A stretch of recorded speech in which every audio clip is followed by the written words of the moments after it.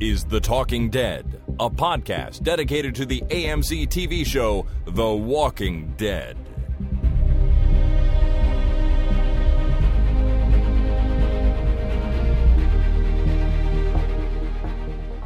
Hello, everyone. My name is Chris. And my name is Jason. And this is The Talking Dead, number 395, recorded on Tuesday, the 2nd of October, 2018. We have changed the pronunciation of that word, I guess. October. I don't know. I just sort of like it better than October. October. It could be considered Bricktober. Bricktober? Why is that? Bricktober. It's a Toys R Us thing. So I don't know if our listeners know, but Toys R Us still exists in Canada. And they have Bricktober, which if you buy a bunch of Lego, you get more free Lego.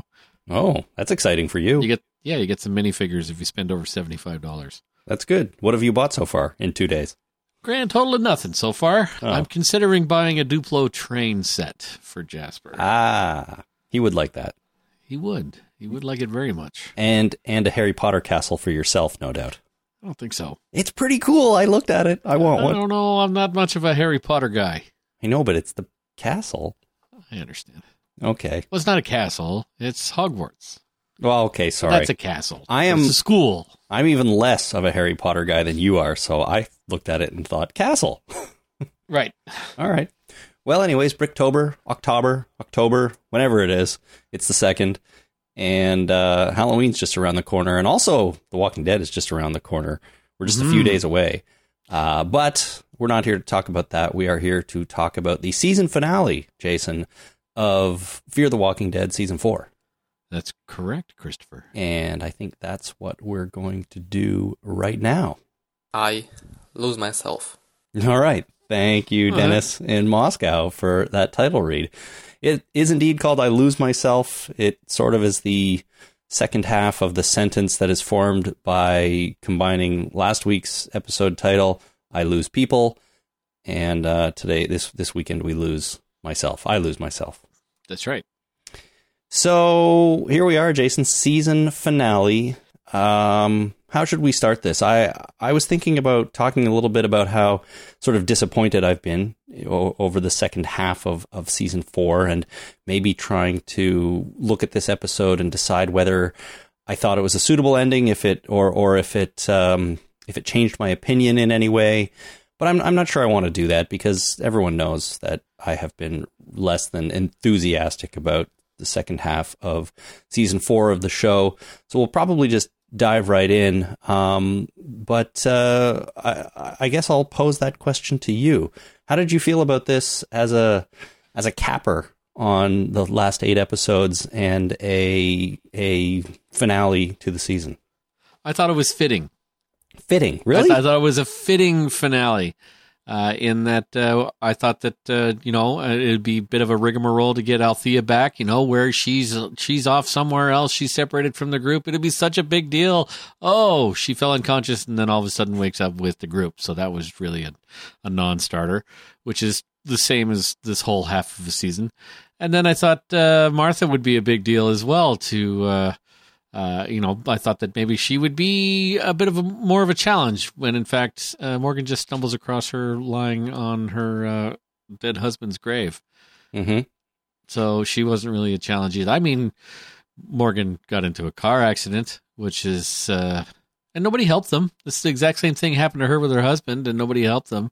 But Morgan was an idiot and reached his hand into the back, and she grabbed it, and they got into a car accident. And after that, she wasn't a problem anymore. I kind of see what you did there. You said this was a fitting finale to the season. And in a way, that's, there's a slightly, on the surface, a slightly positive, I think, feel to that statement. I think it could be spun as positive.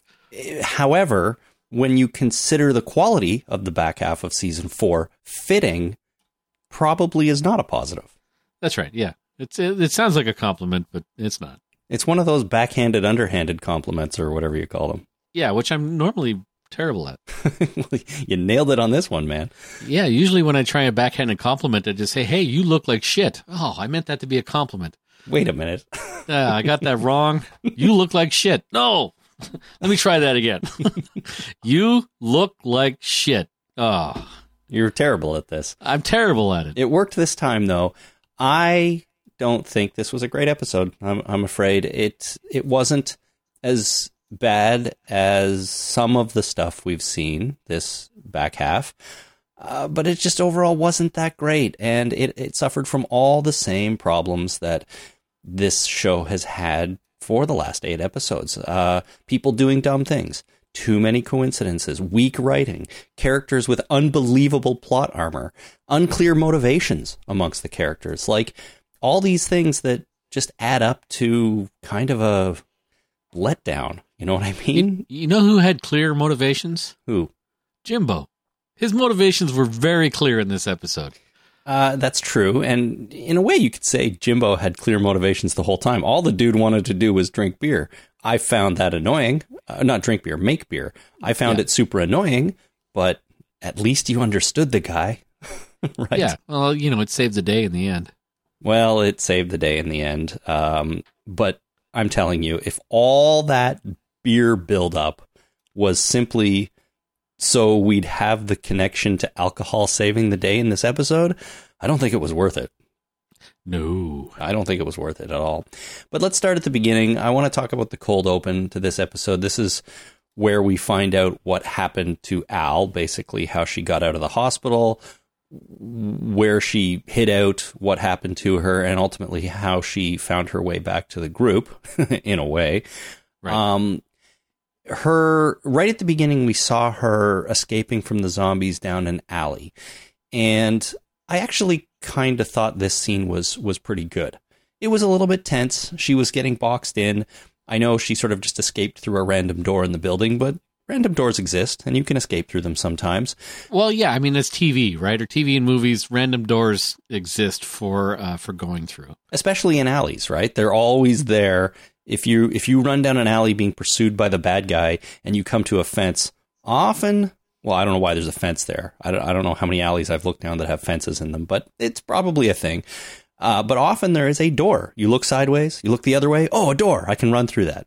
The only time there isn't a door is when you're Peter Parker and you're transitioning into Spider-Man, and then you end up climbing the wall.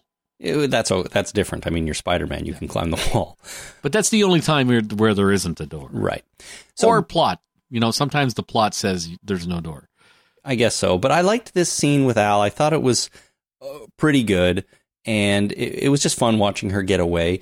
And honestly, it reminded me a little bit of all the way back in the Walking Dead premiere, like pilot episode, when Rick is escaping down an alley in Atlanta. I don't know why I thought of that, but it sort of reminded me of that, and it reminded me of better times, or at least better show back then, right. Yeah. So that was okay. But then things from there just sort of go weird. She finds this police car, which of course has a walkie-talkie in it. There are walkie-talkies abound in this universe now, and then she all of a sudden magically has a shotgun. I guess we're supposed to assume that she got it out of the police car. Police cars have shotguns that are locked to the dashboard. So she had somehow acquired that. I've got 7 problems with her in this police car. Well, I mean, the fact that they're usually locked to the dashboard, I could get by because it is the zombie apocalypse. You might unlock your shotgun for quick access, right? My problem, and take it with you, probably. But if you have to abandon, or if you're killed or whatever, and you wander away as a zombie, you wouldn't take it with you. My problem with it is all they needed was a half-second shot of the interior of that car showing the shotgun, and then when you cut to the next scene and she's brandishing it, it makes sense.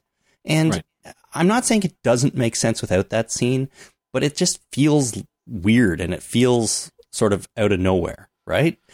But I guess we're just supposed to believe that there's a shotgun in the police car. Maybe every single police car in Texas has a shotgun in it. I wouldn't be surprised. Well, I wouldn't be surprised about that either, but they're usually pretty careful about making sure they're securely locked to the dashboard. She broke into that car. The radio, how long has it been since the zombie apocalypse started? Well, that's up for debate a little bit. No, it's more than a year because Morgan's there. It's at least All right. 2. It's at least 2 years. All right. So the radio still worked. The handheld radio still had batteries. The car's battery still worked. Car still had gas that was still working. She was able to get the shotgun off of the dashboard. Let's assume the police officer turned into a zombie and wandered away and dropped his keys. Let's just not secured to his utility belt, but actually dropped his keys so she could get that. The flashlight on the shotgun worked. She picked it up and did not check and see how many rounds were in it.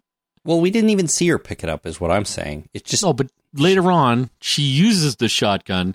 It is surprised that it only has 2 rounds. I'm going to recommend that when you pick up a shotgun, you check and see A, if it's loaded, and B, how many. If it is loaded, find out how many. And I don't know if you know this, but if your shotgun is out of ammo, it makes a pretty good club. Like it's a big piece of metal with a piece of maple stuck to it, or tough plastic, depending on the type of shotgun.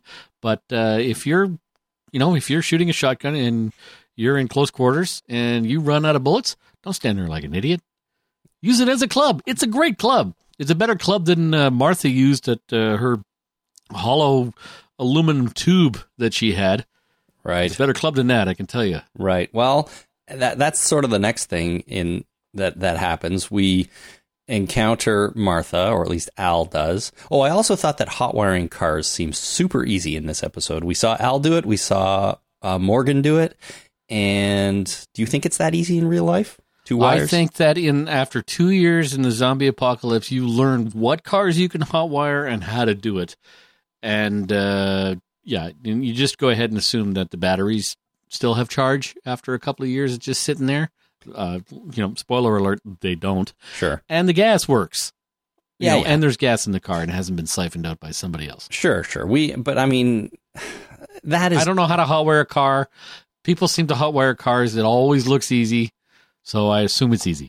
Yeah, I guess so. Maybe some cars it's easy, some cars it isn't, but it's so convenient. Every vehicle they come across, touch 2 wires together and the engine starts. Like, that just feels lame to me. I don't know. Maybe it's true to real life. I don't know. Well, the whole point is, to get the starter moving, you have to have an electrical current. In order to have electrical current, you have to have an electrical circuit. All they're doing is touching 2 wires to make it the proper electrical circuit to start the car. Mm-hmm. It's probably a little more complex than that, but that's the simple version, I would assume. And I'm not saying that they should make it look difficult to hotwire cars, because that wouldn't be compelling TV either necessarily. I'm saying that maybe they shouldn't have hot wiring cars at all. Maybe there's a better way to, explain that a character has found a vehicle that they can drive away. Even what you said, the cop turned into a zombie, dropped his keys as he walked away. I'd buy that more than just jump in the car, touch 2 wires together, and it starts right up. Well, I assume that even police officers put their spare keys in the visor. Well, or that. Right. That's the other trope. The shotgun and the car. Sure, that's the other thing. Throw the keys up there. They're always there. I don't know. So we get Martha, and she's got Jim on her zombie stick. I got a problem with this too. Well, the whole scene. Sorry, do I want to nitpick this much? Have you ever walked a dog? Lots of times. I don't own on one, a leash. You've walked a dog on a leash? Plenty of times. Have you ever walked a dog on a leash when it's trying to, it's extremely agitated and wants to eat another dog? No. Okay. Have you ever walked a dog when it saw a squirrel and tried to chase after it? Yes. Okay. When you're standing there with a leash and the dog is barking and yelling and screaming and trying to get at whatever it is it wants to get at, whether it's another dog, a person, or a squirrel, or what have you. That dog pulling on that leash, does it take everything you have to hold that dog back? It depends on the dog, but it takes a fair bit, yeah. Okay, when it's trying to get away. It's trying to get away. Sure. It's not just standing there like a good heeled dog. It's trying to get away. I get what you're saying. It takes some effort to keep that dog from pulling away.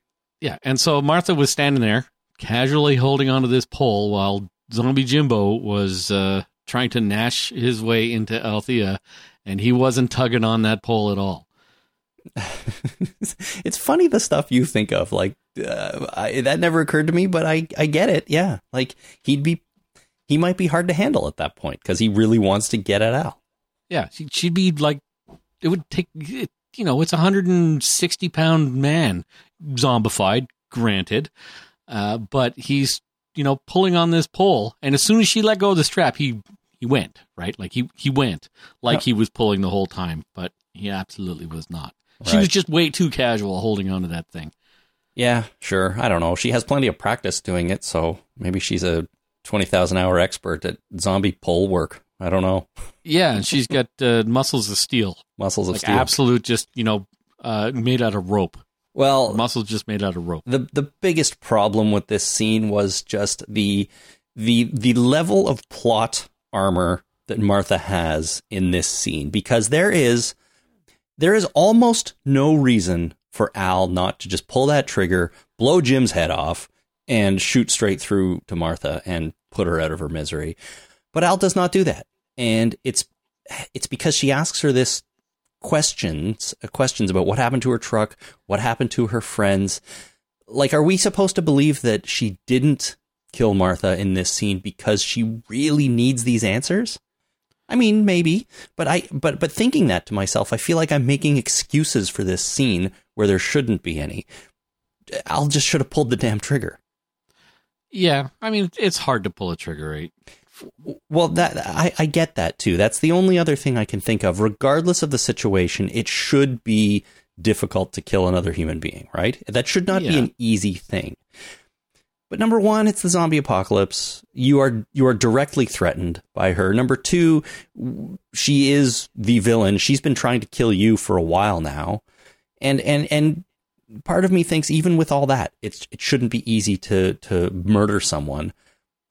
But in the world of this show and in this situation, it struck me as false that Al wouldn't just do it. Oh, I would have shot Jimbo right in the face and taken him out of the equation early.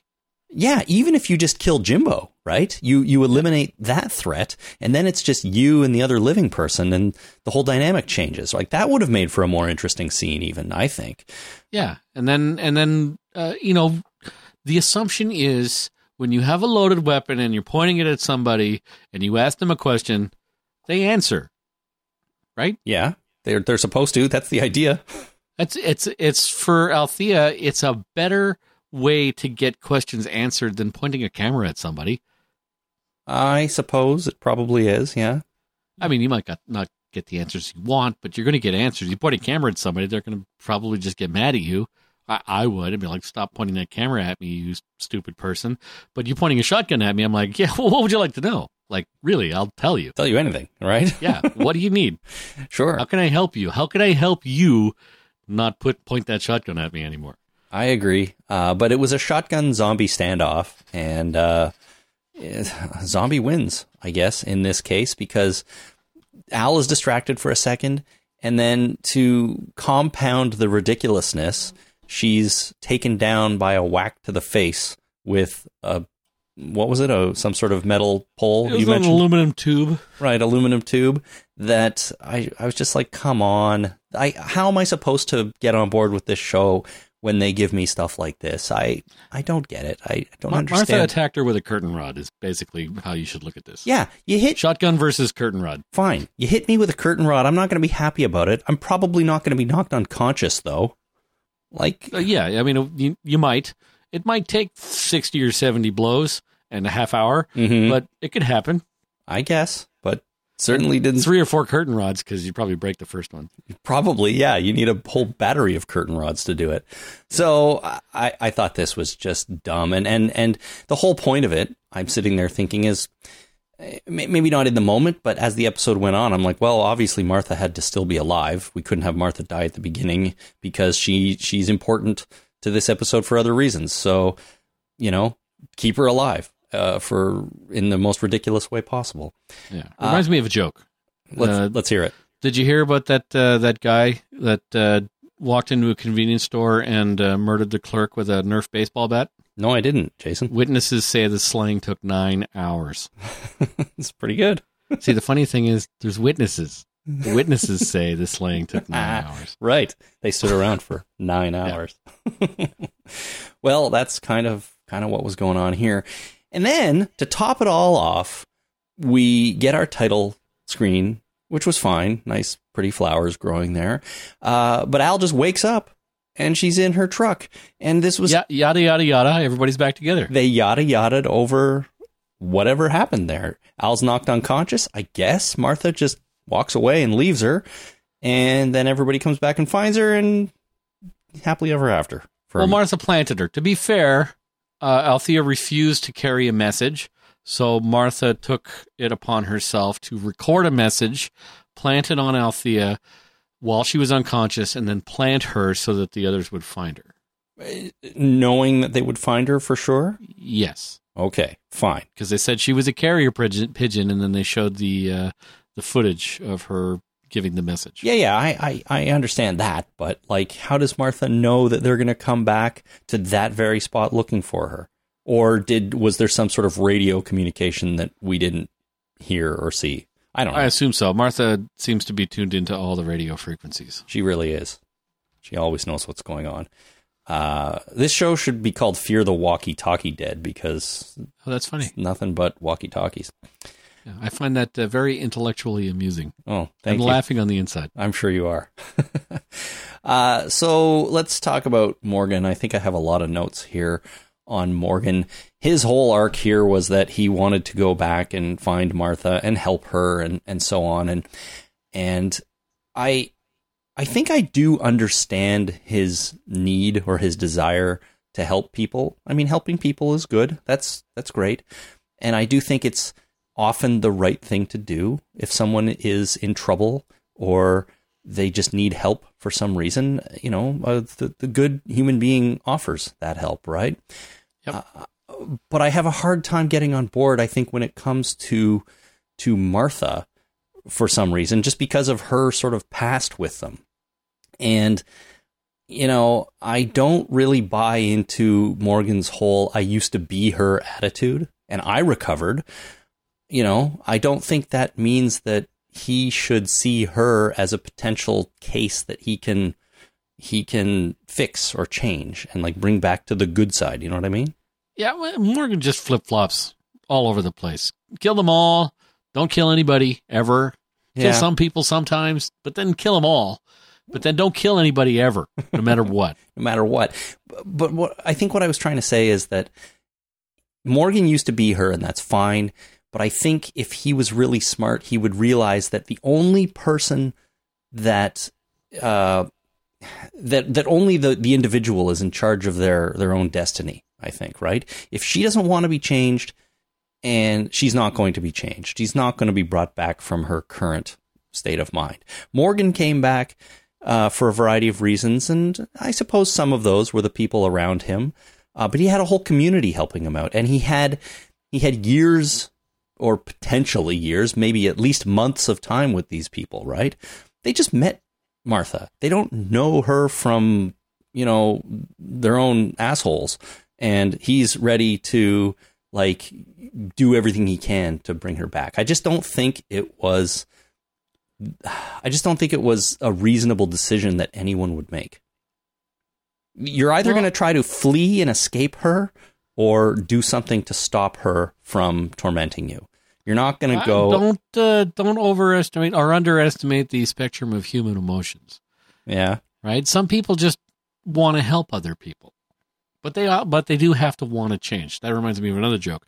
How many psychotherapists does it take to screw in a light bulb? I don't know, Jason. How many psychotherapists does it take to screw in a light bulb? One, but the light bulb has to want to change. See? Martha doesn't want to change. And I think that's clear to true. Everybody except Morgan. So if the light bulb doesn't want to change, kill it. Like just outright murder it. Or get away from it. Like leave. Get out of the dark room, go to another room with more, light bulbs that work. Right. Go to the working light bulb room. So I just don't follow Morgan's logic here. And that's key to this episode and this whole season arc. I think to enjoy this, you have to understand where Morgan's coming from. and it doesn't work for me. Now, all that being said, I did enjoy the scene where Morgan is chatting with John Dory in the woods before Morgan heads out to find Martha. Mm-hmm. A lot of that, I think, was due to Garrett Dillahunt and John Dory. He has been amazing almost all the time in this. He was pretty good in this episode. This was a delightful episode for John Dory. It was for a lot of different reasons. The only John Dory bit I didn't like was the whole raft making debacle, of course, but he's good almost everywhere else. Although in this scene, John Dory asks Morgan why he has to go after Martha, and Morgan's answer is because I do. And I was like, that's not an answer. That's something a freaking 6-year-old would say. Like, what kind of writing is that? Because I do? I mean, they're relying on us as the audience to apply meaning to that, but you just can't, I don't think. And I don't know, maybe that's my problem, but I thought it was a stupid answer. It is a stupid answer, but it is entirely within the human spectrum of emotions to answer that kind of thing. Also, I would have accepted, I don't know. Right? I would have accepted that more. That's probably true. You know? I don't know. I just do. It's like, why? I don't know. All right, then. How can I help? Well, yeah, fair enough. I mean, sometimes it's difficult to figure out your own motivations. I mean, I get that. But because I do, it's just not an answer for me. But then John Dory made the metaphor about the fish, and I really did enjoy that part. It just shows how smart John is, I think. He says there are some fish that can't be caught, so you have to leave them be. And then he turns it around and says Morgan might be the fish. Yeah, but don't underestimate the ability of dynamite when you're going fishing. Like, you know, some fish don't take the bait. Very few fish can avoid dynamite. Sure, but I don't think that's really a fair fight when you're going fishing with dynamite. Fair fight. There's no fair fight even when you're fishing with a worm. I mean, you're tricking a dumb fish into eating something that's sharp and going to end up harming them. Sure. If not killing them. I suppose. It's not a fair fight. Yeah, okay. You're right. But dynamite just seems a little excessive. If you light it's not like you sit down with the fish and you go, okay, we're going to play a game. Mm-hmm. If you win, you can go. Right? I mean, I guess there's horror movies made out of that too, but you know, yeah, it's not a fair fight. Same with hunting in general. It's not a fair fight. You don't give a grouse a shotgun to defend itself so that you have a shotgun and the grouse has a shotgun. You don't. You find the grouse, you flush it out, and you shoot it, and your dog goes and fetches it for you. Yeah, that's very, very true. You made me forget what I was going to say. Sorry, I derailed you. I apologize. So John Dory was talking about fishing. Yeah, I just like the metaphor. I think this whole interaction between him and Morgan, at least after Morgan delivered that because I do line, and I'm not saying Lenny James did a bad job. Lenny James always is great as an actor, but I think a lot of the material he had to work with here was not very good. But I did think that the whole interaction about the fish and some of that felt pretty good to me, and was sadly a rare example of better writing on the back half of this episode, right. or this season and in this episode. So that was okay. Another thing I liked is when Morgan gets to the police car and he finds Zombie Jim in there, he doesn't really hesitate to kill him, which I think was good. He pulls him out of the car, stabs him in the head, and he's down. And I didn't need a whole emotional, sentimental thing here about, killing his friend and how he had to leave him on the roof and how Jim saved them by jumping down onto the car and this and that. Morgan just got the job done. And I thought that was good. It was good. Right? Because sometimes you need to. And then he finds Martha face down in the dirt. So I guess this is why she's so dirty all the time.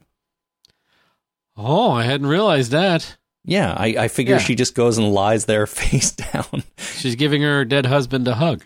I guess so. And just she does this often enough that the dirt has just smeared all over her face. And that was that. I guess. She, I started to get a little feeling here. And also as they're in the police car driving away, that maybe the show almost convinced me for a second that maybe Morgan was doing the right thing here. And I think that's because she started to tell her story out loud when they're in the car. And to me, I started thinking, well, maybe this is what it takes. Maybe she needs to say this stuff out loud. She'll hear what she's saying. She'll remember her husband, and she'll kind of come around to Morgan's side, and she'll realize that I am the one in charge. I don't have to do this. I can change. I can maybe live with other people, and you're not necessarily weak if you're helping each other. And so I started thinking, wow, look at what the show's done. They've actually convinced me of this. Because not only was she relating her story, but she seemed vulnerable in that moment as a character. And I thought maybe she was, in fact, willing to change. And, you know, as a person, you need to be willing to and realize you can do it. And so for a moment, I was totally on board, or I was slightly more on board, but then it all fell apart again later. Well, at least there was that moment for you. Well, yeah, exactly. But it almost worked. It almost worked. But of course she doesn't, and she crashes the car by grabbing Morgan's arm through the police window. Is there a word for that thing between the front and back seats in police cars? It's a window, same as a taxi barrier.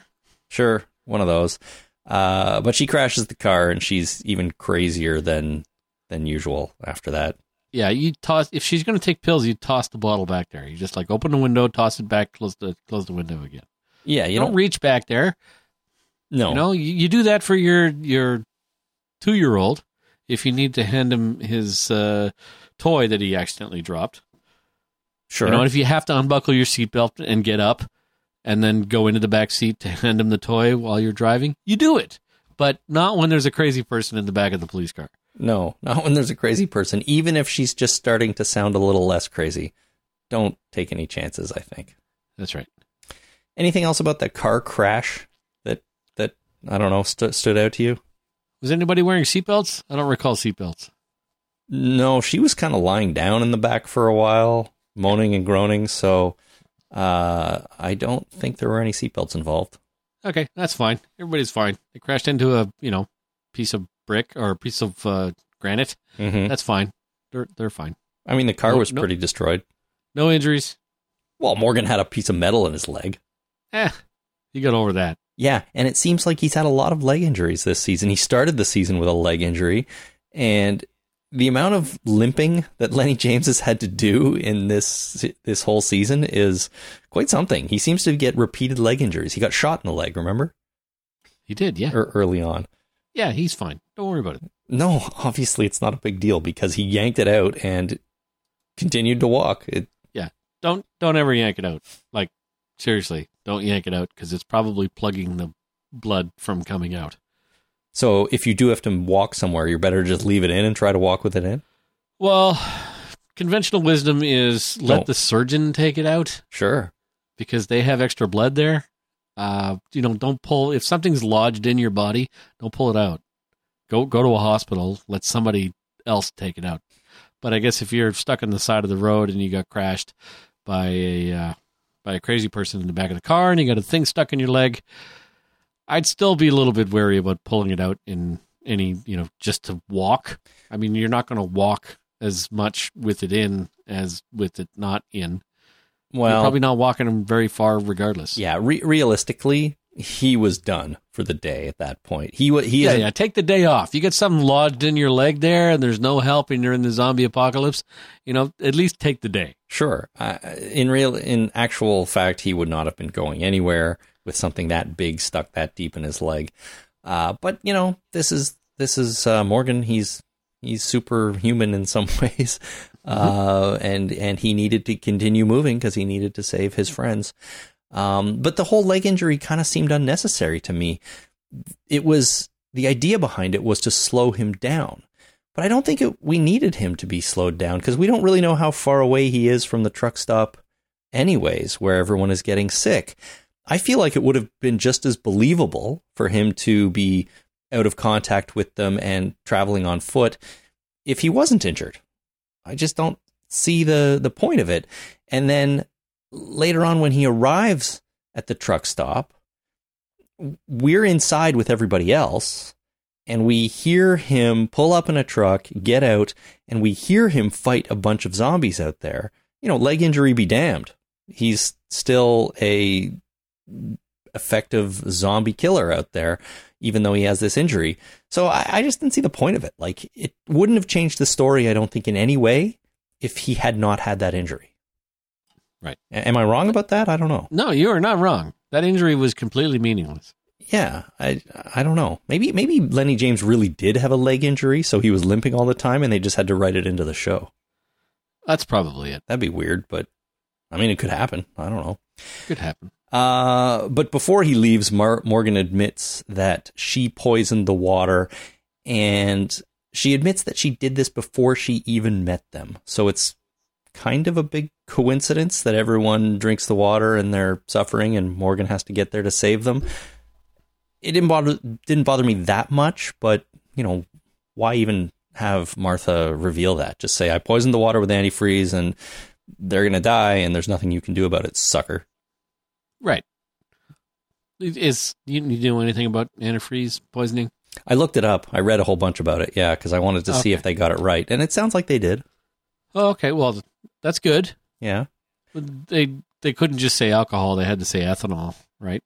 Right, until Morgan arrives and says it's a fancy word for alcohol, right? You'd think Strand would know. Oh, that's just alcohol. Let's get drunk. I guess, yeah, you'd think so. And there's a whole tanker outside. But they didn't know yet that it was antifreeze. As soon as they found out, June, who's the nurse, would know that the treatment for antifreeze ingestion is alcohol. Right. And honestly, I'm glad I know that now. That feels like the kind of thing that you need to know. So when you're up out, in the wilderness somewhere and somebody there gets drunk and then accidentally drinks a bunch of antifreeze, I guess if they're already drunk, it might cancel each other out. But, if you can't get to a hospital and you have a case of beer, at least you know what to do when someone drinks antifreeze. That seems oddly specific, and I'm sure it probably won't come up a lot. It's like when I was a kid, I thought that quicksand would be a lot bigger of a problem in my life. Right. It really isn't. It's the kind of thing where you think, oh, geez, that's a good thing to know. Have you ever heard of anybody drinking antifreeze? Accidentally or on purpose? No. I've heard of kids that have drank some things they shouldn't have, but not specifically antifreeze. Yeah. That's because it's not well, I suppose it happens. Sure. Some kids go, oh, look at that big jug of purple Kool-Aid stuff. Yeah, purple Kool-Aid. That must be delicious. And it probably is. I've heard of people poisoning cats with antifreeze. Oh, what's wrong with people? I don't know. I can think of one specific person, and it disturbs me to this day. Yeah. I didn't even see it. I just heard that he does this because he likes his birds so much, and the cats go after his birds, so he puts out bowls of antifreeze to kill the cats. He's dead now, probably, so I wouldn't worry about it too much. So he got what's coming to him. Yeah, I mean, he died when he was 90, so geez. Screw him. Okay. Still, poisoning cats, not cool, man. Yeah, it's not cool, man. But at least now I know that you can get a cat drunk if they're antifreeze poisoned. Yeah. I have a feeling you'd probably have to inject the cat with alcohol somehow rather than make it drink it. But what do I know? I can't get cats to even look at something when I point at it. So, geez. Yeah. Well, just, write down this little solution, put it in your first aid kit that you take with you. If you happen to drink too much antifreeze, get drunk. Get drunk. No problem. All right. Use it as an excuse for your family. I have to drink all of this beer because I had some antifreeze earlier and I need to counteract it or I'm going to die. Yep. God, I had to drink all the beer, I swear. I had to. It was a life or death situation. It was. I mean, I had no other option. All that beer had to disappear. That's right. Okay. So Morgan is strangling Martha for a minute before he moves on. And again, I really thought, oh man, he's going to kill her. It's going to be great. But he doesn't. And here I actually liked the fact that he didn't kill her and the reasons for him not doing it. What we see is a bunch of flashes of all of his friends. This is flashing through Morgan's mind as he's got his hands around Martha's neck. And the final series of flashes, I think there were kind of 3 groups. To me, it looked like his friends were supposed to be dead. Like, I think there was a shot of Strand, and Strand looked dead. And he suddenly realizes that, oh my God, if I can't save them, they're all going to be dead. And I'm about to kill Martha, who is responsible for this. And if everyone dies, I'm going to be alone. I think is what I took away from it. And Morgan doesn't want to be alone. I can see that now in him. That's why he's sort of been a bit of his arc for this season. I think he kind of wanted to be flip-flopping on that issue too. Yeah, that's true. I don't want to be alone. Oh, I have to absolutely leave and be alone by myself. Because I was with people before, and I don't like that because I was alone before that. Yeah, and I didn't like that ultimately too because I had people and. He just keeps flip-flopping on everything. He does. But he's a completely inconsistent character. Right. And do you think that's because this character has been handled by so many different writers and showrunners and situations? Like, he came over from Walking Dead. Now, to be fair, he was kind of inconsistent there as well. But then he comes here, and it just gets even worse. So it seems to be a problem specifically with the character of Morgan. Yeah, he's all over the place. So I don't know. I will say that by the end of this episode, I feel like he's settled in a little bit. But again, anything could happen next season. So yeah, he could be alone and want to kill everybody, but then not want to be alone and never kill anybody. Again. Right. There's so many permutations of all the aspects of his personality, and he just cycles through all of them. Yeah. How about John, Dory, and June having their little conversation at the truck stop, Jason? The best part of the episode. Highlight. By far. By far. What did you like about it so much? I liked the chemistry between whatever her name is. June, whoever the actress is. What's her name? I forget right now, but... Dharma. Yeah, Dharma, yeah. Whatever. So the chemistry between them two, because she's saying I didn't know who I was, and I didn't want you to know who I was, and then he says the line, "It doesn't take a whole day to recognize sunshine." Like, you don't have to wait for the end of the day to realize that it's been sunny all day. Yeah. And like this dude, and then she melts. She just bubbles and melts, and it was absolutely delightful. I want these two people in a TV show, and that's it. Really? Yeah. Her name is Jenna Elfman, and you're right. I absolutely thought this was a fantastic scene. It's amazing that the best parts of this series of 8 episodes was the whole episode about the two of them, and then this scene. Like, they have amazing chemistry together. John Dory is the most romantic man in the history of life on Earth, I think. Oh, yeah. Right? He says, well, as you said, I know you. It doesn't take a whole day to recognize sunshine. I think I'm in love with him. Oh, yeah, absolutely. And then Jenna Elfman does that little bubbly thing where she can't, she can't contain herself. The whole thing was delightful. It was fantastic. They kiss, of course. We get the big kiss between the two of them, and it was so good. These two, I'm telling you, they forget making Morgan the lead of this show. Make these two the co-leads of season 5. I feel like you can't go wrong if that's the case. Something about John Dory inspires these writers. And, I don't know what it is. I don't know why. Maybe they're just really good sort of romance writers, but it works, and he does it so well, and she does it well. It was my favorite scene of the episode, too. Yeah, absolutely. Really good. Now, everybody else in the truck stop, did it occur to you that, like, they're poisoned by antifreeze? I guess we're supposed to believe that there's not a single beer in all of those fridges behind them?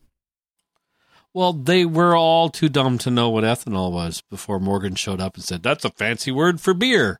It's like, well, no, it's not really. Well, but June is a type of alcohol. I mean, if they would have had rubbing alcohol, that might have worked as well. June is supposed not the greatest, but maybe not. Work, maybe. But June is supposed to know this, right? The second she finds out it's antifreeze, she says the treatment is ethanol.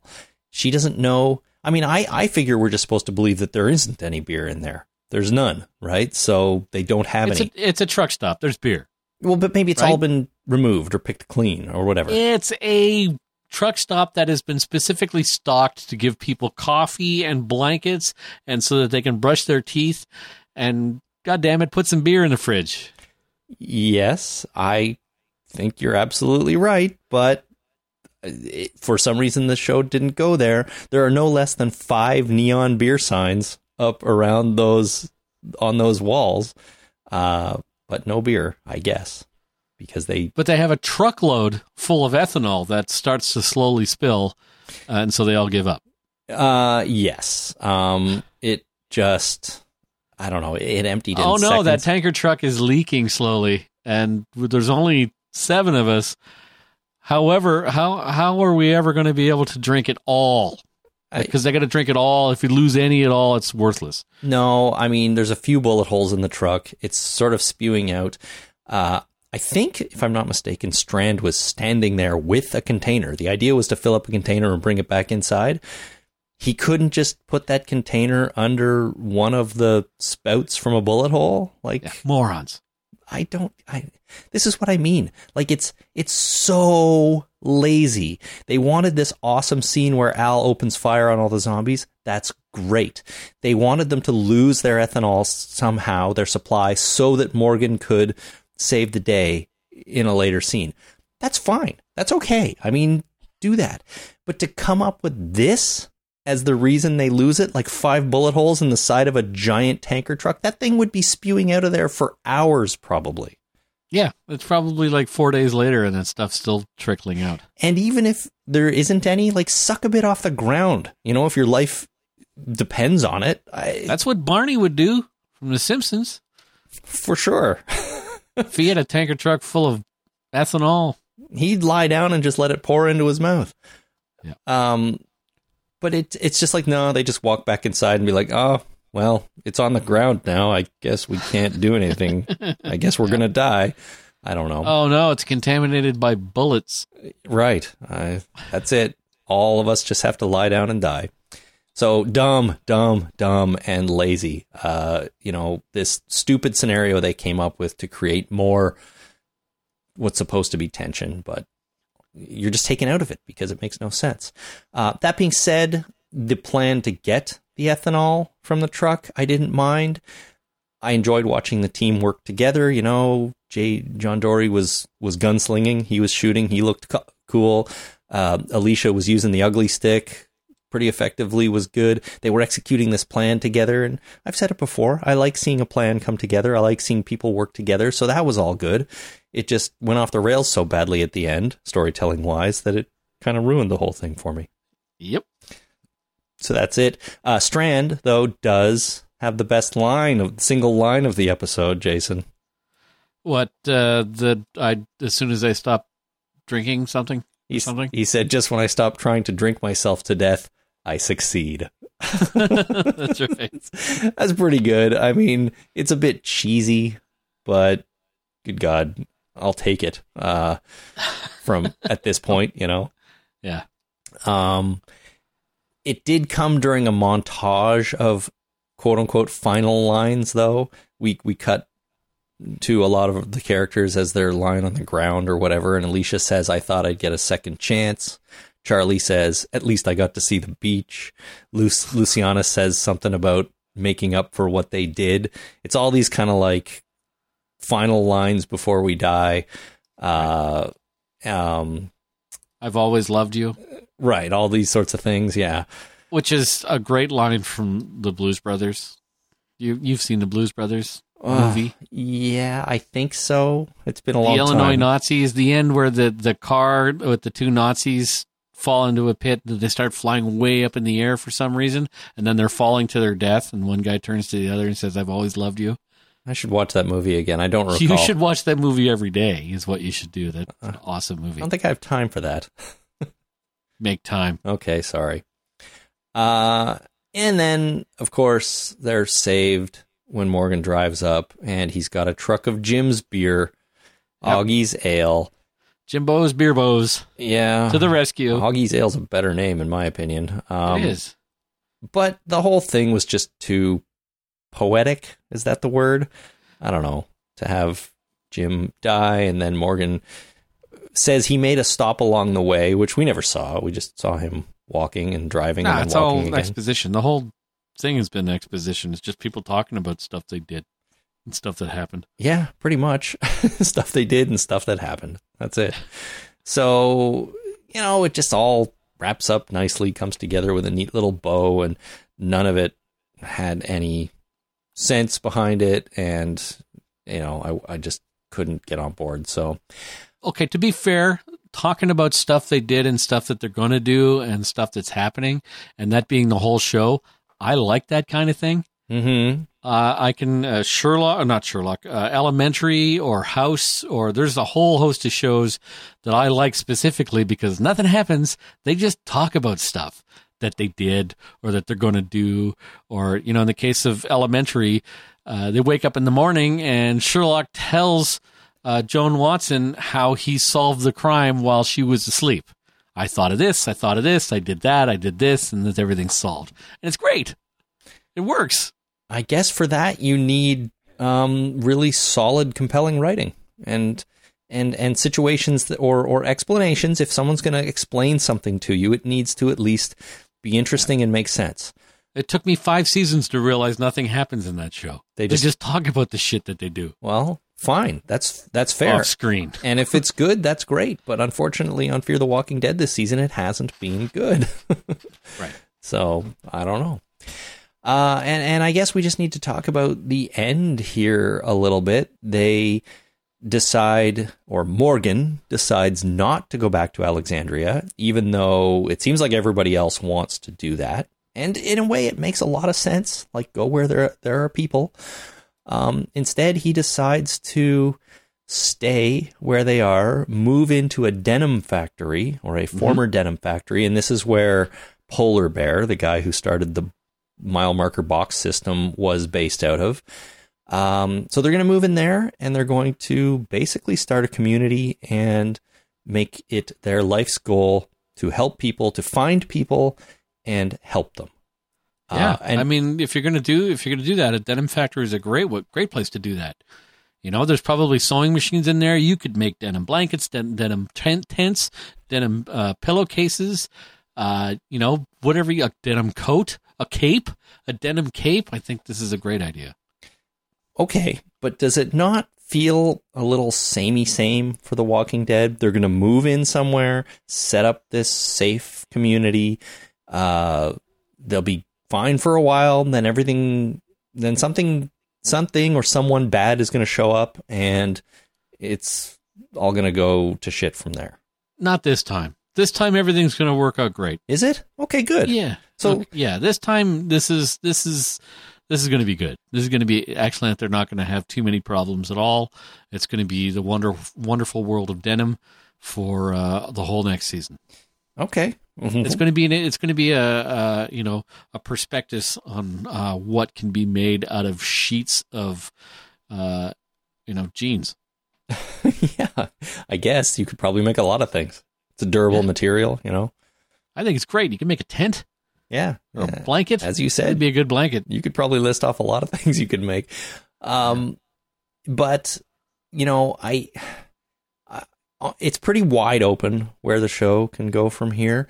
And in one way, I'm glad it wasn't a cliffhanger. There's no cliffhanger here at all. They wrapped up these storylines and they said, here's what we're going to do. We're going to move into this place and we're going to make a life here and we're going to help people. Even Al was on board when she said that we can use my tapes to go out and find these people that I've recorded. So we have a real use for her tapes now, which I was good with. And so that's that. But on the other hand, I'm like, oh man, now I'm sort of curious about what's going to happen. Which I guess is a good thing. So, leave them wanting more. Bring me back to the show. Sure. I guess. So yeah, it's a wide open end, but at least it was an ending, and I'll give them that. It did feel like, for all the trials and tribulations of the second half of season 4, we ended up with something that felt like an ending, and we could move on from here, maybe. Right. I hope. So, I don't know. I wasn't really happy with the episode. It wasn't the worst thing we saw in the back half of the season, but it wasn't great, I'm afraid. And I just hope they can get it together for season 5 and deliver something that's awesome. So, any other thoughts on this season episode or the season as a whole, Mr. Miles? Well, I have a question. Sure. Have you ever been in the back of a police car? I have not, thankfully. Me neither. Do you think it's hard to get out of the back of a police car? I think it's supposed to be kind of difficult to get out of the back of a police car. Yeah, that's the idea. After the crash, how did Martha get out of the back of the police car? Well, maybe Morgan didn't have the criminal locks on. You think that's a thing? Yeah, I think it's like child locks. You just open the door and you go click. Okay, I'm going to throw you in this police car, but I'll let you, have control of the door handle so that you can get out. Do they have door handles on the inside of the back of a police car? I don't think they do, because I bet you if they had a door handle that didn't work on the inside of a back of a police car, it'd get broken like day one. Somebody would break that handle trying to get out of the car. Oh, you're probably right. You can probably only open those doors from the outside. Although that seems a little unsafe. Like if that car crashes and is on fire, you're stuck in there. Yeah, that's fine. They're in handcuffs too. What are you going to do? You got to take the good with the bad. You take a chance. They have special seats that are hard plastic that have a groove in the back so that it will fit a person wearing handcuffs behind their back. Okay, right? But like they thought of this shit. Yeah, but if the car's in an accident, there's probably a button in the myriad of buttons and switches in a police car that unlocks the back doors so that they can get out. I assume, or maybe when the airbags go off, the doors automatically unlock. Well, maybe, I don't know. I'm just saying that it seems like it would be some sort of weird human rights violation to have an inescapable car in an emergency. I don't know. All right. Well, we need a police officer to get back to us. If there's any police officers out there, let us know how the hell Martha got out of there. And let me know how Althea got that shotgun, too, because, damn it, that seems weird. I'm telling you, the shotgun probably wasn't locked to the dashboard. I think the police car door question is a much more interesting one. Yeah. Speaking of... I'm a little surprised I haven't been in the back of a police car. Oh, wait, I have. I wasn't under arrest though. I was working with this other guy. We were at Oktoberfest, but we were working Oktoberfest, and he was speeding along the Don Valley Parkway when on our way home, and the police pulled us over, and he smelled beer because we were at Oktoberfest. We stank like beer a lot. Neither of us had been working or drinking because we had been working. So they didn't have a breathalyzer in the car, so they hauled him off to the police station, and since I was the passenger, they put me in the back of the police car and just drove me home. Oh, that's nice of them. It was nice of them. What are they going to do? Leave me on the highway? No. Right? They got to get me off the highway, and I lived just off the highways, so it was fine. And then he blew the breathalyzer an hour later, and it was clean. He's like, I never had somebody smell that much of alcohol and blew clean on a breathalyzer before. That's funny. Well, you were at Oktoberfest. We were working, yeah. Yeah. So that's the only time I've ever been in the back of a police car. I guess you didn't try to escape, so you don't know if there are door handles there. And we didn't get into an accident either. But, to be honest, he didn't reach through the window to hand me something. If he had, I might have yanked on it and got us into an accident. Right, because that's what you do, right? Yeah. Well, speaking of cars on fire, just the other day I was driving somewhere and I saw a Lamborghini on fire. It was crazy. It looked like the back end had exploded and had clearly been on fire because it was all charred up and there was a fire truck there and they were hooking it up to a tow truck. But I was like, sounds expensive. What do you got to do to light your Lamborghini on fire or make it explode? Probably not much. I don't know. They're finely tuned automobiles, and they probably don't have a lot of tolerance for issues. I know, but it's such a powerful engine. Like, can you? Then it would fly apart. Something's off, and it's such a powerful engine that it just flies apart. Okay, maybe poor maintenance is what you're saying. Yeah, I would blame the guy driving the car and not the actual engineering of the product. Lamborghinis are, You're probably right, but that's what I mean. Like, what do you have to do how do you have to drive that car to make it explode? Unless there's something else wrong. I don't know. It might have been one of those things where he was driving along and the light lit up on the dashboard saying "add oil." So he opened up the engine compartment and poured oil all over it, closed it down, and then started driving away. Yeah, sure. And then it exploded and lit on fire. It's his own damn fault. It's the only explanation. It was kind of exciting, though, to see this white Lamborghini all charred up. Yeah, pretty much. Anyways, that is an aside we didn't need to take. So let's do a quick break and come back and do some listener feedback. Stay with us.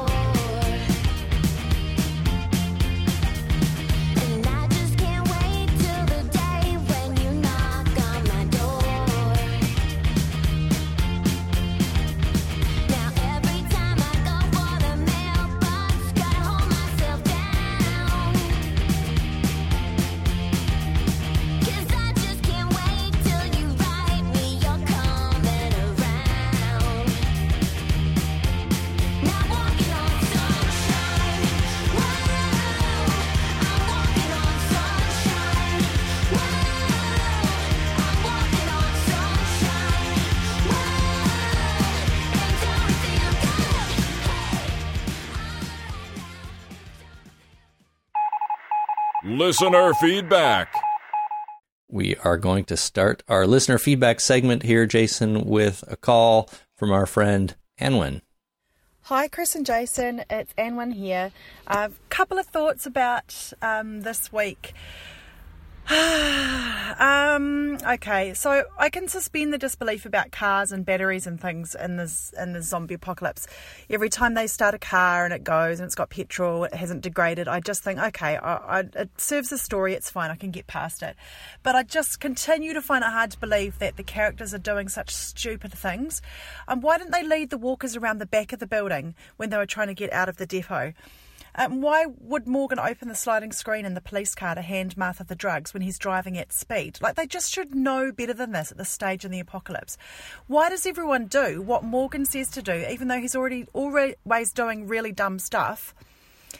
And I know the answer to that one. It's because he's supposed to be the lead of the show, so the answer really is Gimple. All that ethanol leaking out, I just thought it was so dumb that I couldn't actually even understand what was supposed to be happening. And for the first time in a very long time, I had to rewind and see what was going on. They just watched it leak out. I refuse to believe there wasn't even a cup's worth in the very bottom of that tank that they could have siphoned off. And if June knows that alcohol is an antidote, surely there was a stash of it at the depot. She's a nurse, she would have understood that. Maybe even drinking the hand sanitizer might have worked for a bit. A gulp of that each could have had an effect if it was ethanol based. Okay, so that's my rant about that over. But the other thing I wanted to talk about was last week, Chris, you said that you couldn't understand why the beer was so important, and you were frustrated at the fact that they spent all this time, even though they were struggling with zombies all around them, to write down the recipe, and that had so much emphasis put on it.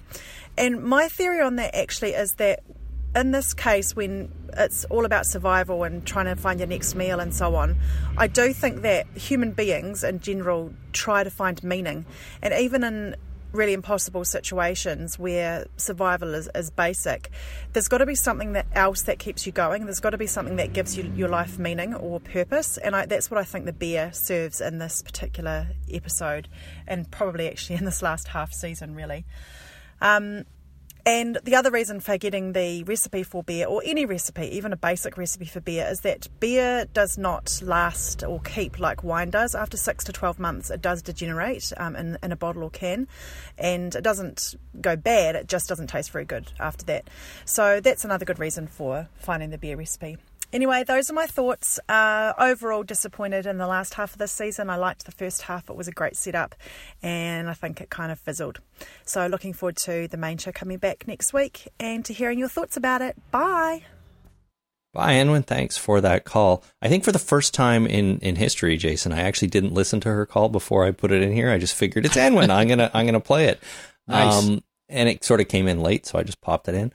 But she covered a lot of the same things sort of in her early rant there about the episode that we've already talked about. Characters doing dumb stuff, things like that. And why are they following Morgan when he seems to be just crazy? And the reason is he's the lead of the show now, so they have to do that. Right, because the script says so. Yeah, exactly. I hate that. So wait, beer goes bad? Yeah, beer does go bad. Beer can be skunky. That's what we call it here in Canada. Well, I've heard of skunky beer. I didn't know it was because it went bad over time. I just thought, I don't know what I thought, really. Yeah, I think... Are you telling me that the beer I have in the back of my fridge that's been there since about the Christmas before last, I shouldn't drink? Well, I mean, I don't think you were going to anyways, but why don't you give it a try? I could have drank that. Well, you still can. Give it a try. It won't hurt you. It just might not taste very good. It doesn't taste very good, even if it's not skunky. Well, that's your problem right there. Oh, now I got to get rid of the beer and go buy another one. You're just wrong. Someone once told me that beer is usually packaged in dark brown bottles because light is one of the things that causes beer to go bad quickly. So if you put it in a clear bottle, it gets too much light and it goes skunky quicker. It's a Corona. Well, then you're screwed doubly. Yeah, damn it. Now I have to go buy something else. What if I bought a can? I'll buy a can of beer next time. Okay, go for it. Maybe I'll drink that next Christmas. Why not? Probably not, though. But beer is what gives characters a purpose, is I think what Anwen was saying. That's the whole point of having the beer and having, something to strive for and something to live for. And I get that. That makes sense. But I'm even okay with the idea. I think that it is beer. It was so heavily hammered in, just all the discussions about it and the recipe, and then having beer save the day at the end. It was overdone for me, and I just couldn't take it anymore. So how do you think they handled the underage drinking thing with Charlie? Oh, I think that was great. I think that was hilarious. Number one, it involved June and John Dory as her new parents, and they were delightful again. They were hilarious, and Charlie could suck back a beer. It looked like. Well, it's weird that they would still show that on TV. I mean, I would expect that they would just skip over it. Like just, okay, the beer is here.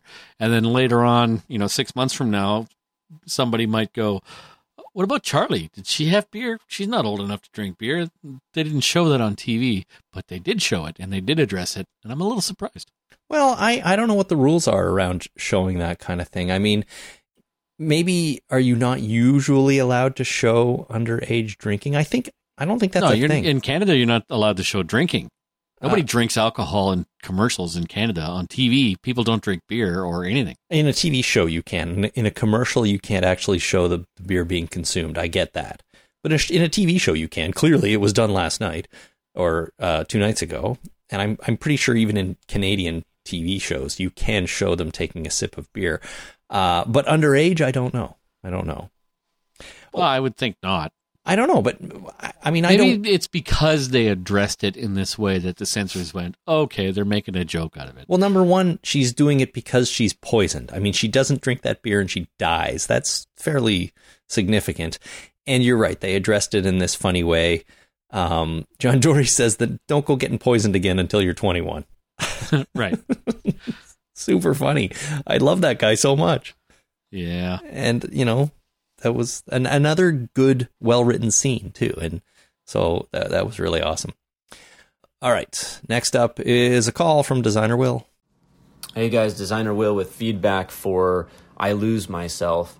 I have kind of a lot of comments to make here, so I'll try to make them fast. First, we have the not-so-jelly-leg Jim. That just seems sloppy. I mean, as an audience member, I was fully expecting him to not be able to walk around, based on what Jim said before he jumped off the roof. Then there was the weird tropey part where Al has a casual conversation with the villain and then acts surprised when she's attacked by the villain. Morgan choosing to save Martha was weird. I get that we had to have a conflict, but I would have rather him just go back and try to kill her, or somebody else in the group for that matter. Nothing like a 5 or 10 mile hike to walk off a major leg injury like Morgan's. Then when Al shoots the ethanol tanker, I thought that was the solution for Strand being unable to open it. I thought they'd toss a container underneath the leaking ethanol so they could drink it, but no, they just watch it leak out.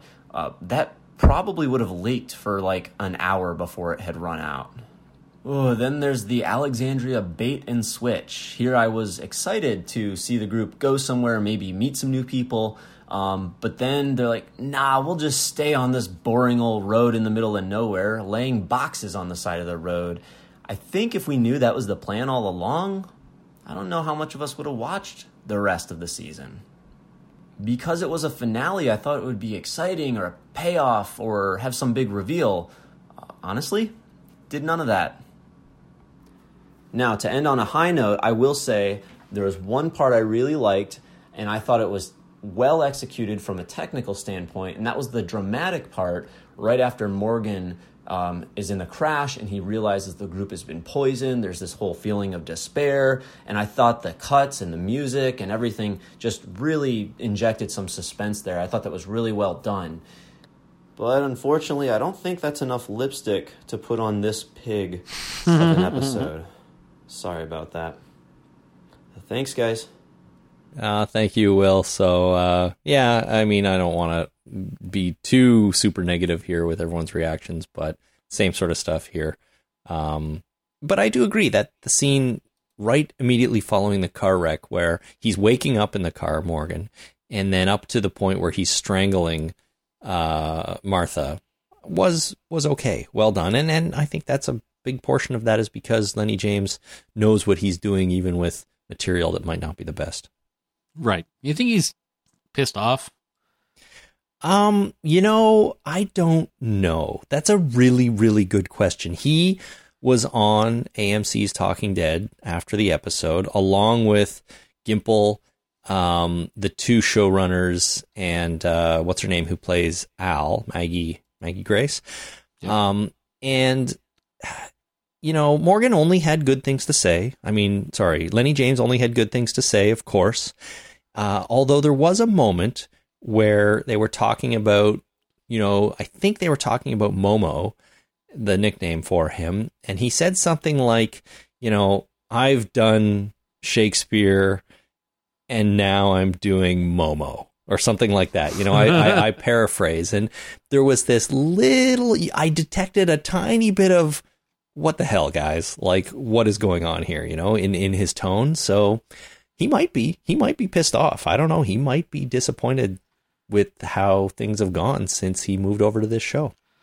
Yeah. Well, I guess he's going to have to, buy a disappointment house with the money he's making from this. Well, like, I'm going to buy this house and that'll make up for it, won't it? Yeah, I don't know. But do you think it's like, why would he leave The Walking Dead? Do you think he was promised, we'll make you the lead on another show instead of a character that's kind of not background, but you only get one episode a season where you're really prominent? Here, you're number one main man. Like, is that what promotion? Brought him over? Yeah, I wonder. More lines, more acting, more, more, bigger, better, faster, stronger character. Bigger.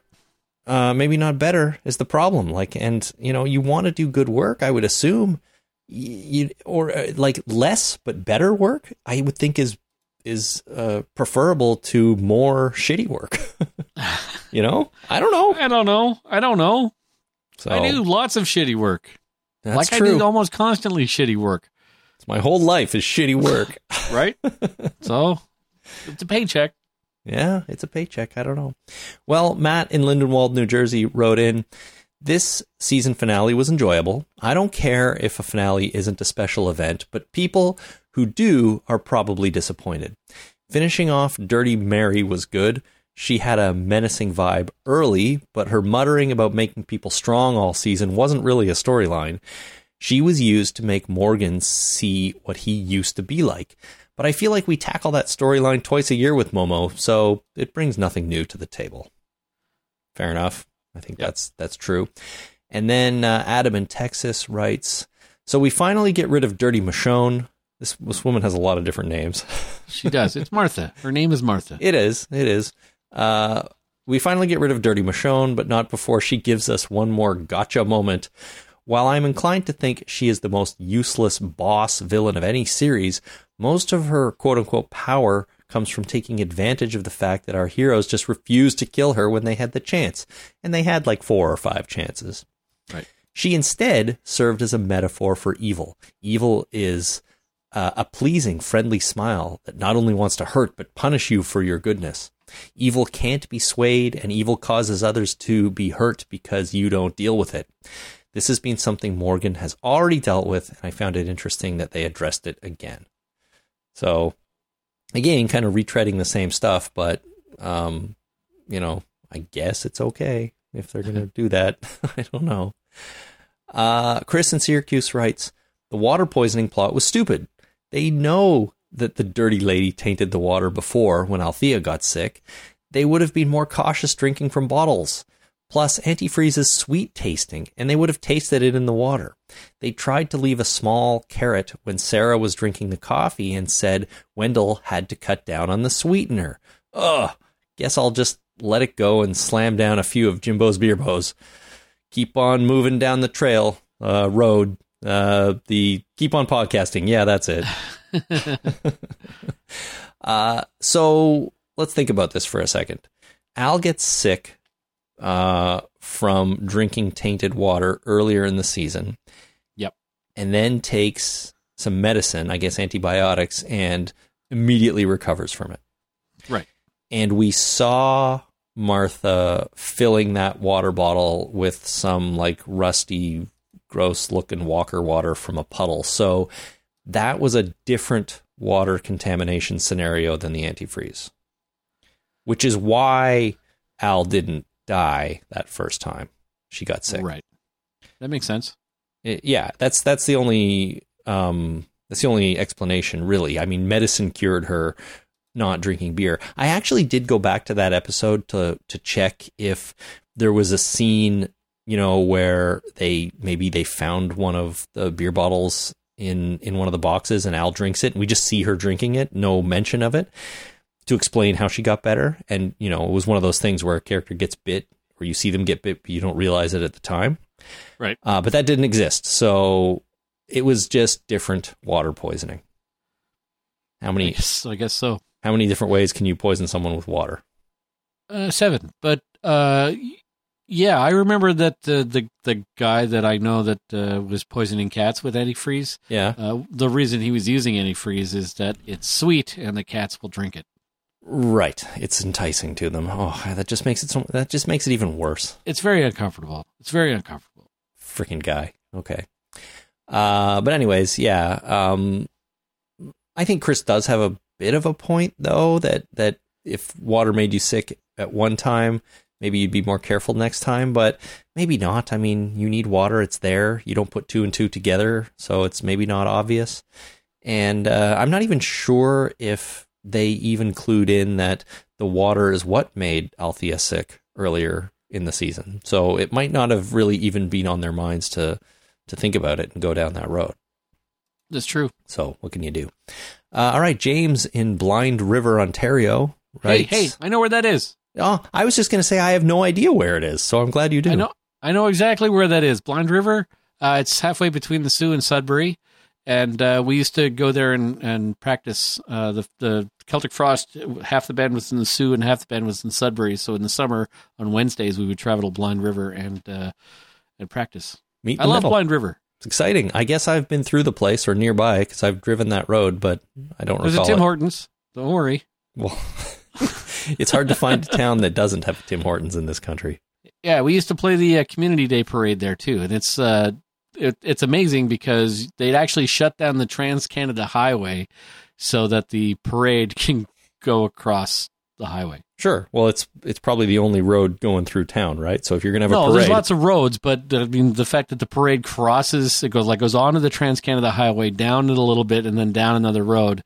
But they actually shut down the Trans-Canada Highway for a parade. All right. Well, why not? Parades are important. They are.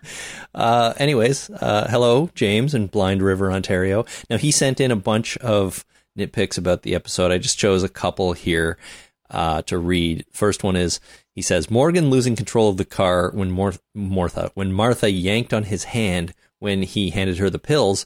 Wouldn't you instinctively put the brakes on? And you would, probably, but... you jump on the gas. No, it doesn't mean that the car isn't going to spin out and crash. That's all I'm saying. I don't know. Maybe it hurt. Maybe I don't know. Right. It's maybe it hurt say. And he flexed his leg and he hit the gas and they slammed into the wall. I don't know. And then the other one is, he says, since when is antifreeze clear? Wouldn't the tampered water be discolored a bit? Or wouldn't there be a distinct odor? It's true. I don't think I've seen antifreeze that's clear. And it's usually blue or purple. Yeah, exactly. They make it funny colors. Or am I thinking windshield washer fluid? Well, you are. I think there are different types of stuff, but that stuff is usually colored. And I'm pretty sure when we see Al pouring it into the engine of her truck, it's colored. I think it was yellow, wasn't it? I don't remember. Well, I think so. But yeah, you'd think it would discolor the water. But again, we just have to let that go. The water was poisoned. They didn't know. They drank it and almost died. True. Okay, Chris in the UK, he sent us a live reaction email as he watched the show. And so there was a lot to it, but I thought I'd pull out this part. He writes, what's Morgan's plan here? He's just going to wander around until he finds Martha? To be fair, the way this half season is going, he could have learned that the power of coincidence is sufficient to get you what you need. Why wander around at nighttime, though? Why not look for her during the day? Does he need to ramp up the difficulty because he needs more XP to level up? So it's a good point. He just wanders off to find her. I got to assume there was probably some sort of walkie-talkie conversation. I know he speaks into the walkie-talkie, but and she tells him that I'm at mile marker 54. But again, that's just overuse of walkie-talkies. But he's just going to wander around and look for her otherwise. Right. So I don't know. And then he said, when Al was watching her tapes, he said, geez, Al's trying to depress herself to death, which I thought was an interesting observation. Nice. So there you go. Sally on the internet writes, my favorite scene has to be John Dory and June finally kissing. Not once, but twice, and with some definite heat there. Call me silly and old-fashioned, but I'd love to see a scene next season where they tie the knot. Their standalone episode is some of the best storytelling in any of the series, and I'd like to see more of them together. How do you feel about a wedding next season, Jason? I have mixed emotions. Really? Yes. I mean, ultimately, I just want them together. I don't think we need to go with a wedding storyline. Like, that just seems a little sitcom-y. I mean, Glenn and Maggie got married, sort of. Yeah, I don't know. I have mixed emotions if they do it right, but I have trust issues. So, I don't want them to spend too much time on it because as soon as they start spending time on it, somebody's going to die, right? Ooh, yeah, good call. So so there's all kinds of problems I can think of how the writers would handle it, whether or not it become too big a deal and turn into a Friends episode or a Friends series of episodes. You remember how much time they spent on the wedding there?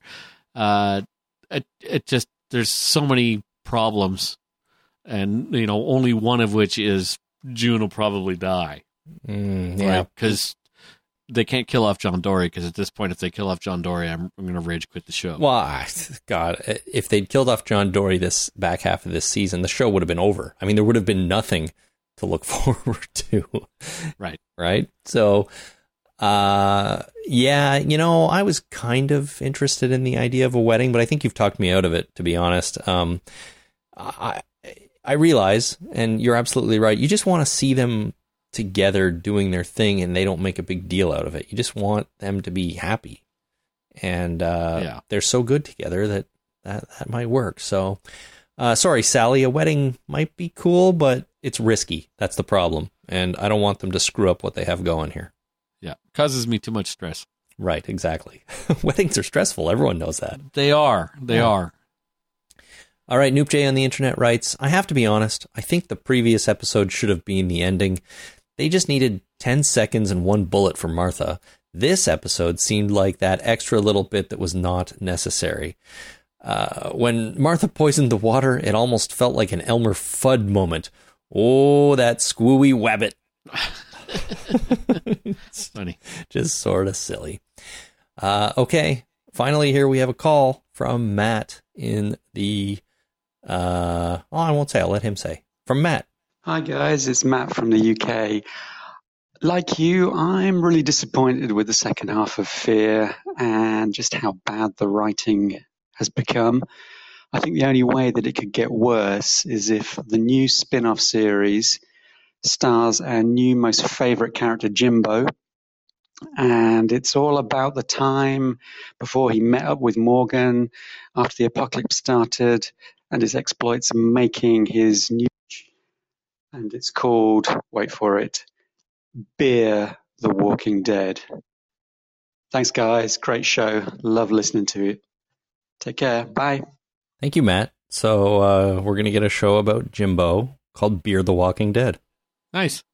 I can't believe we hadn't thought of that before, actually.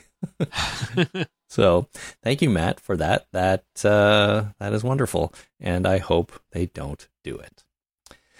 Okay, Jason, we are done with another season of Fear the Walking Dead, and we have season 5 to look forward to sometime next year, which will hopefully go a little bit better than season 4 did. I still think the first half of season 4 was just fine, to be honest with you. Yeah, they just need to pull their heads out of their asses. Right, get your heads out of your ass. And how hard could that be? It's not supposed to be in your ass. It's probably pretty uncomfortable. Just do it. Just yank it out. Just yank it out. Go get a cloth, wipe yourself down, and you'll be fine. Take a shower, wash your hair, compose yourself. Yeah, and everything will be fine. Yeah.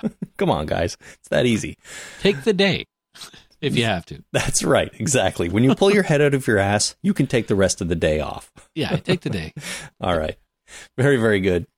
So here we are. We are just 5 days away from, as we record this, from The Walking Dead Season 9, Episode 1. And it is called A New Beginning.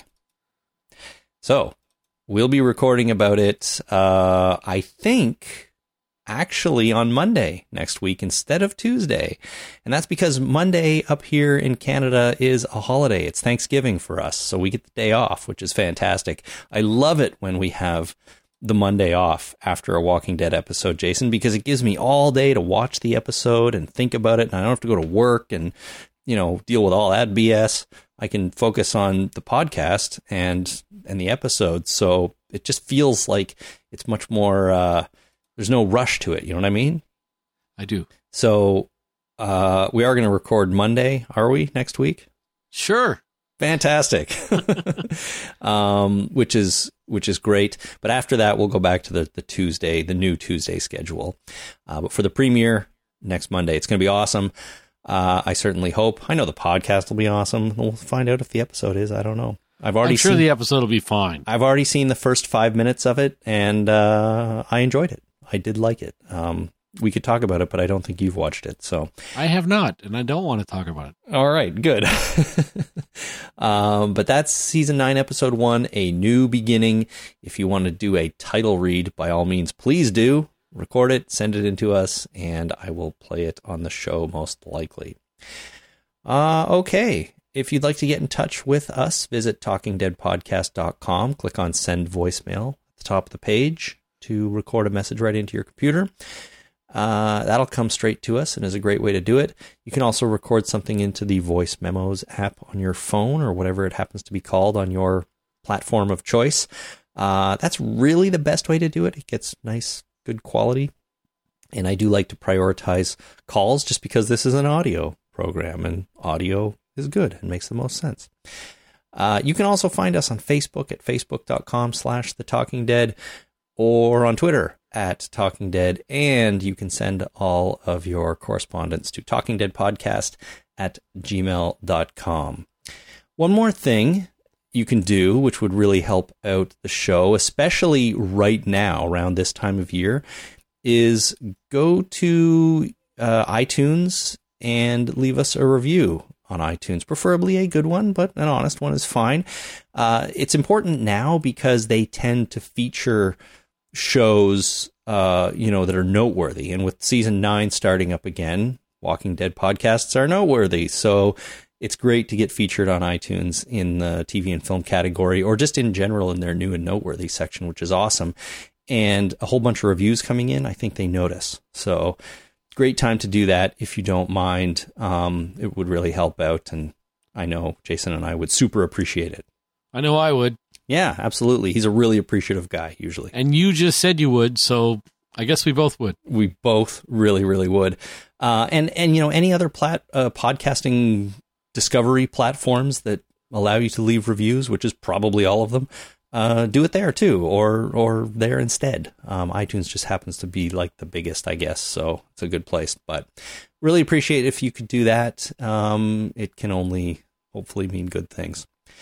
So that's it. We will be back next Monday when we talk about Walking Dead Season 9, Episode 1, A New Beginning. And until then, thank you so much for tuning in. My name is Chris. My name is Jason. Thanks for listening. Bye.